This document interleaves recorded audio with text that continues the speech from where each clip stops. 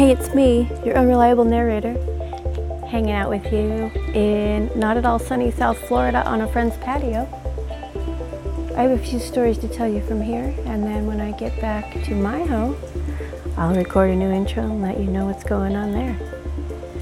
Because I'm not in a studio, you're going to hear the ambient sounds of rainstorms, screaming cats, maybe even some lightning and thunder, perhaps a few Airbnb guests that wander through. That's all part of keeping it real.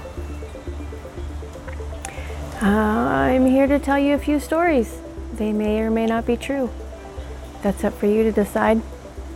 Let's get started. Oh, geez, I almost forgot to say hello to Libby. Hi, Libby.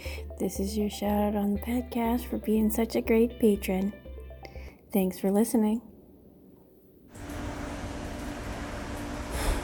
In the cab. It was an unseasonably warm Saturday afternoon in early September.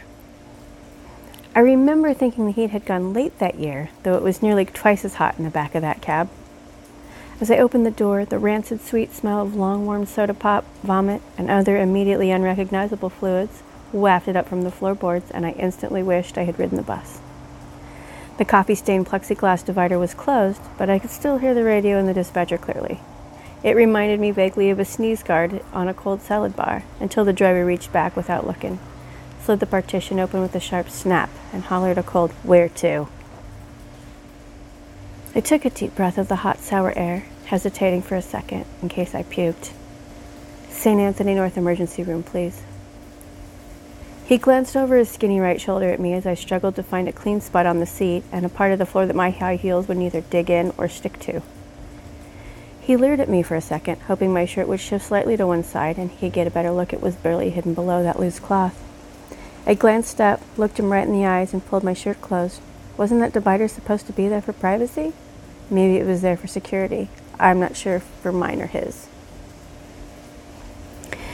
I glanced enviously at my friend in the doorway of the bar, where I had just been setting up his imposing drum kit for a concert later that night. I was always involved more than was necessary, and I showed up for load-in already wearing what I would have worn that night for my job as the band's public relations liaison. A small black miniskirt that could have been a belt, a loose-fitting brown and black tie-dyed halter top which fabric barely covered my breasts if I leaned too far one way or the other. The silver toes of my hot pink leopard print stiletto heels shimmered in the fading afternoon light. They were so comfortable and worn in after years of being lived in, much like a favorite t-shirt and jeans. Oh, what I would have given to be in a t-shirt and jeans at that minute. I had been unloading amplifiers as a favor to the bass player when the first shock of pain rippled through my torso, instantly calling into question my ability to balance on my heels. I struggled to set the amplifier down as I recovered from the ghostly gut kick. In my haste, I almost smacked my face on the tall bass cabinet looming over my head. The pain from the past few weeks had become so normalized I was surprised to feel anything at all.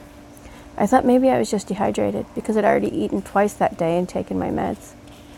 I inhaled deeply, stood, and headed for the bar for a glass of water. Maybe this was just a side effect of the magnesium sulfate they had given to stop the contractions. It seemed so odd then, stopping contractions, when there was no reason left for me to be contracting. Before I could get to the bar, breathing slowly with every step, a second jolt of pain smashed into my midsection, and it sent me reeling backwards out of my beloved stilettos and into a nearby chair, barely missing the opportunity to hit the floor. Hot tears of frustration steamed down my cheeks as I tried to focus on my breathing, to remember the conversation I had with the emergency room physician barely 2 days before. "Is it fixed?" I asked. "It's fixed. We just have to wait for your body to stop trying to expel the fetus," the doctor had said. "I've missed a lot of work. Is it safe to go back?"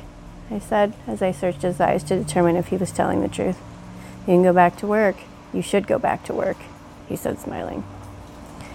I had made it clear that working for me was heavy lifting, so why was this happening again?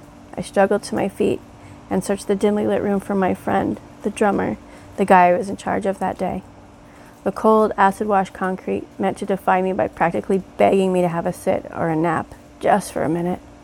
It didn't take long to find my friend, backlit by the front door. "Do you have your cell? It's happening again. I need to get to the hospital," I said. limping toward him, half out of breath and holding my stomach. Blood started to rush to his face as he frantically searched for his cell phone. We were two of the few people who I know who had been early adopters to this new technology. Both of our jobs were more productive if one of us could talk to the others from the comfort of our vehicles. At least that's what we told ourselves. When we finally found his phone in his hip pocket, he fumbled so frantically it fell to the concrete floor. We both stood there a second, marveling at how sturdy and unbroken the phone was before he picked it up and shakily dialed all threes, making sure I didn't want an ambulance instead. I rolled down the window as the cab left the curb with a jolt into the busy Saturday afternoon traffic. The high-pitched squeal of the window made my skin feel like it was crawling off my body, as did the brakes of the car next to us and someone's power steering pump as it went out. I couldn't get away fast enough, no matter how quickly the wind whipped through my non-sweaty, uncombed hair. Carelessly, he whipped through traffic. Stop, go block, stop, race a motorcycle. The cab driver's frantic driving to the hospital wasn't making this any easier. I was sure I was going to die before I got there. He kept asking me questions, but I'm not sure what they were. I could only hear his intonation and inflection. Eventually, I leaned forward and opened the petition and said, "What were you asking?" "Why do you need to get to the hospital? Are you having a baby?" he said frantically. "Not anymore. They can't stop the bleeding," I almost whispered. "If you didn't dress like that, you might not have this problem," he said. I slammed the partition closed inside. I put my head against the auxiliary corner window.